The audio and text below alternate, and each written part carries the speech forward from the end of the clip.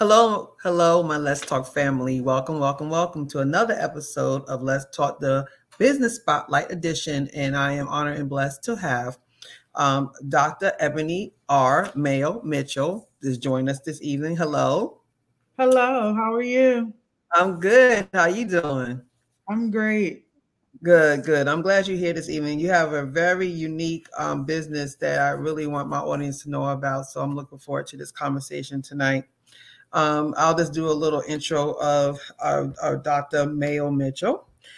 She is the founder of College Prep 365 Consultant Incorporated, helping over 4,500 seniors in the last 6 years to prepare for college. And I would like to mention she's a Greek sister. I'm a Zeta, but she's a member of Delta Sigma Theta Sorority Incorporated. And I just wanted to welcome you to the show. So we'll just dive right on in. So tell me your why. Why did you do this business? Well, thank you for having me, first of all. Oh no. I started this business because I fell in love with the idea of understanding why students choose which college they choose.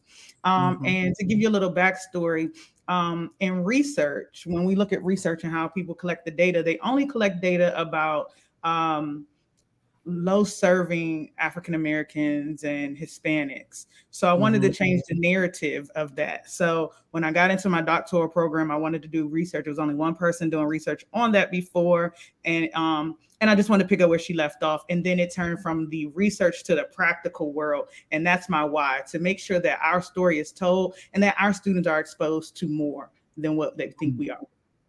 Yeah, and that's so important. You know, this world, there's a lot of first generational college students. So really, you know, their parents never been to school. So it's kind of hard for them to assist and help when they don't know what to do, you know. So it's good to have somebody like you that's be able to assist with that. So what is your purpose? When did you realize your purpose of doing this? I know you did your paper on this for your doctoral, but what made you say, hey, I'm gonna start a company on this? The reason I started the company was really because there's a gap, like you talked about people being first gen. I'm not a first gen, and many of my friends are not first gen. So that's the segment that's for me that is left out in this country, is that middle class. They assume since your parent went, they know how to do everything, but they went 20 years before, so they don't know how to handle the situation now. So that is my why. My purpose for starting this company is to bridge that gap for middle class students who can't get the resources for free at the school, and then they can't qualify for some of those programs or some of the services that some of the other students who are in the high socioeconomic status get. So to bridge that all together, because there is a large population of middle class people who just don't know. They did it and I kind of winged it back in the day in the 80s, but now I want my child to have a better option than what I did. I went to the school that accepted me, but now my child wants to go to these schools. So help figure that out. And that's a good point, because I went in 88. I went in 88. So I'm thinking about when I did the process, I actually had to write a letter, like a handwritten letter to the schools. And you had to fill out each application separately. There was no online. You could just shoot them out to all these schools. And you just wait for the mail. And then if the letter was little, you know what that meant. You didn't get accepted. We got the fat pack in there, you know you got accepted. So those were the days. But you're right. And I never really thought of it, as you said, as even if you're not a first generational child, everyone needs help. And the parents, like you said, are so far removed of the new technologies of school. They're just like starting over. They've been there. They know about going to a college campus, but there's a whole applying and all that. It's totally different now. Correct. And like the FAFSA change, everything about it changes every 2 years. And then when you think about the pandemic, that's a total change. So helping people understand the day-to-day of it is what I fell in love with, and making sure that all students, but particularly the people who come to me, are usually middle class. And you know, the middle class is such a large group now. Like it's from, what is it? The Census Bureau claims it from 42,000 to almost 200,000 is a middle class, right? That's middle class. Technically, by definition, right? So that's a large population of people. Anybody that doesn't get free and reduced lunch. That's middle class. So that's a large population of people who are not getting help or only can turn to the counselor, and the counselor has 500 students or even 300 students to deal with each day. Somebody's getting left out. That's true. Every day somebody's getting left out. So talking about the coronavirus, how did that affect your business, as a whole, and how did it affect the children? So for the business, obviously everything we had to transition to totally online. The way I meet clients is usually at fairs, at college fairs and different things like that. So having to figure out ways to engage people virtually is definitely hard because we all get tired of Zoom and all these different things. We have so much fatigue from looking at the camera, right? So that changed. But to be honest, people seek out the service because now they really don't know and they don't have the child in front of the counselor to ask those questions. So people have really turned to like, oh, what do I have to do? How can my child? I don't understand this. And it's been a great space for people like me. And there's tons of consultants that do this. It is, because I never heard of this on this level. And I guess that's the exposure piece that a lot of us are not exposed to this type of, I guess I call it unique business. Because even though scholarship is not unique, but the services I think are to me, because I never heard of this until I, did my research. So I think it's something that a lot of people, that's why I'm glad you came up here. So a lot of people need to know about you because we should be able to get a fair share to get into these schools. But a lot of us don't know what to ask or what to do. And we miss up our opportunities because of that. So this is great. So in this whole journey of you starting your company, what are some roadblocks that you encountered? Oh, roadblocks that I encountered in starting this business were just, I think the biggest thing for me with having to prove yourself, that you know what you're talking about. And I think that's just as a culture, we tend to ask other minorities, well, what's your statistics and what's this and what's that? But we don't go to white businesses and ask that. We never question them. We just accept what they tell us and we keep on moving. So that's a roadblock for me, always having to explain my research and that I've done this for a while. So I think that's a roadblock. But that's the only roadblock. Once we get past that, we're really good to go. And it's probably too, it's because you look young. You're young, but you're on the younger side and you look younger. So maybe people say, well, you just came out of college yourself. How do you know? And it's crazy. I'm celebrating my 15 years out of undergrad. So I am not. Really? Young. Yes. This homecoming that's not going to happen again. Thank you. So I'm in my late 30s. I know. They was like, wait a minute. They're like, wait a minute. You what? But that's good. I mean, I understand what you mean by that, though.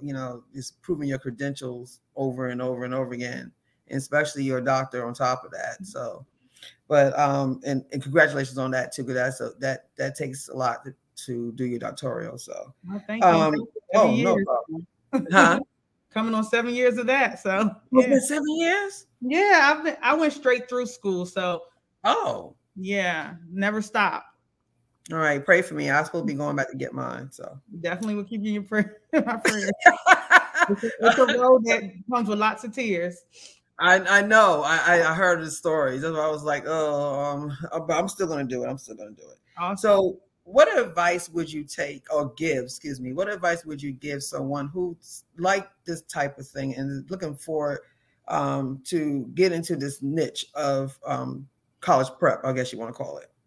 Yeah, so that's a loaded question. So many people ask me that daily. I think if you want to get into the realm of education consulting, know your niche. So if your niche is traditional age, that is mine. I deal with traditional age families every day, meaning that the student is 16, 17, and 18. I don't do a lot of return students because that's a lot more work for me. My day-to-day is this. So get your niche figure out your niche first, and then know your stuff. No one wants to go to someone who has to Google everything.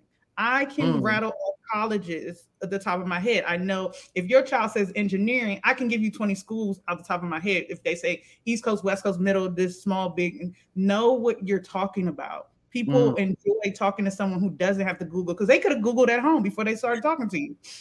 So making sure you understand and know your craft, love it. If you want to get into something like this, you have to show passion because I want every student, no matter what school they attend, to have the same experience I had in my undergrad. Like, it was amazing. That school might not be for you, but whatever school is going to be amazing. And I want you to have that experience, because we think about college is just not about books. It's a whole experience of you growing and learning who you are and finding out what you might want to do with the future. So making sure that that comes off daily in my business is the one thing I tell people they should make sure that passion shows at all times. Yeah, and mine's too. I went to Virginia State University, the home of the Trojans, VSU. And I love my college. I'm still friends with my roommates. We still vacation together. That whole college experience made a big impact in my life, and it still has to this day. So when I be telling my children who's juniors this year, and I was like, listen, I want you to enjoy that. Like, that college time is books, but it's life. It's about learning life. It's not just books, it's learning life, and it intertwines with everything. So I want them to experience that, because it helps you grow. It helps you grow as a person. You can tell a difference of a person who doesn't and who does, because they got to deal with like life stuff. Like, you got to learn how to deal with a lot of people, different cultures, different diversities. You got to learn how to deal with pressure, deadlines. It teaches you character and it builds you up. Yeah, I tell everybody my first story. I didn't know how to wash clothes. Like, I was spoiled. And I bleached everything my first week in my dorm. What? I bleached it all because I thought, she takes bleach to the laundry room. So that makes sense to me. And so, but I bleached everything. I bleached it all. So you actually put bleach in dark clothes?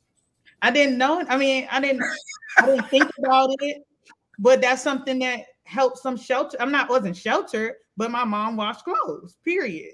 She's like, look, but you know what? I'm thinking about what I did. Everybody has something. Everybody has something. And I know, because we all come out of being under the roof of our parents. So when you go to college, you're going to not know a lot of stuff. Even though you may see your parents do it, but if you don't do it, you don't know until you do it. And like, I was thinking about, I want to open up bank accounts and doing stuff and trust checkbook balancing. I just saw it. I was like, what is that? You learn till you learn. So that's things you learn in school. So what are you currently working on now? Is anything else you're adding to your business? Anything else you're doing outside of it? So right now is the tough part of the year. So no, I'm not currently doing anything different than taking in my seniors, and we are finishing up our Common App essays so we can be ready. Which all my seniors, we're kind of coming towards the end of finishing that essay. The other thing I'm working on, we have an annual gala called Kicking It Up for Teens, which is a scholarship for seniors. They don't have to be clients of College Prep 365.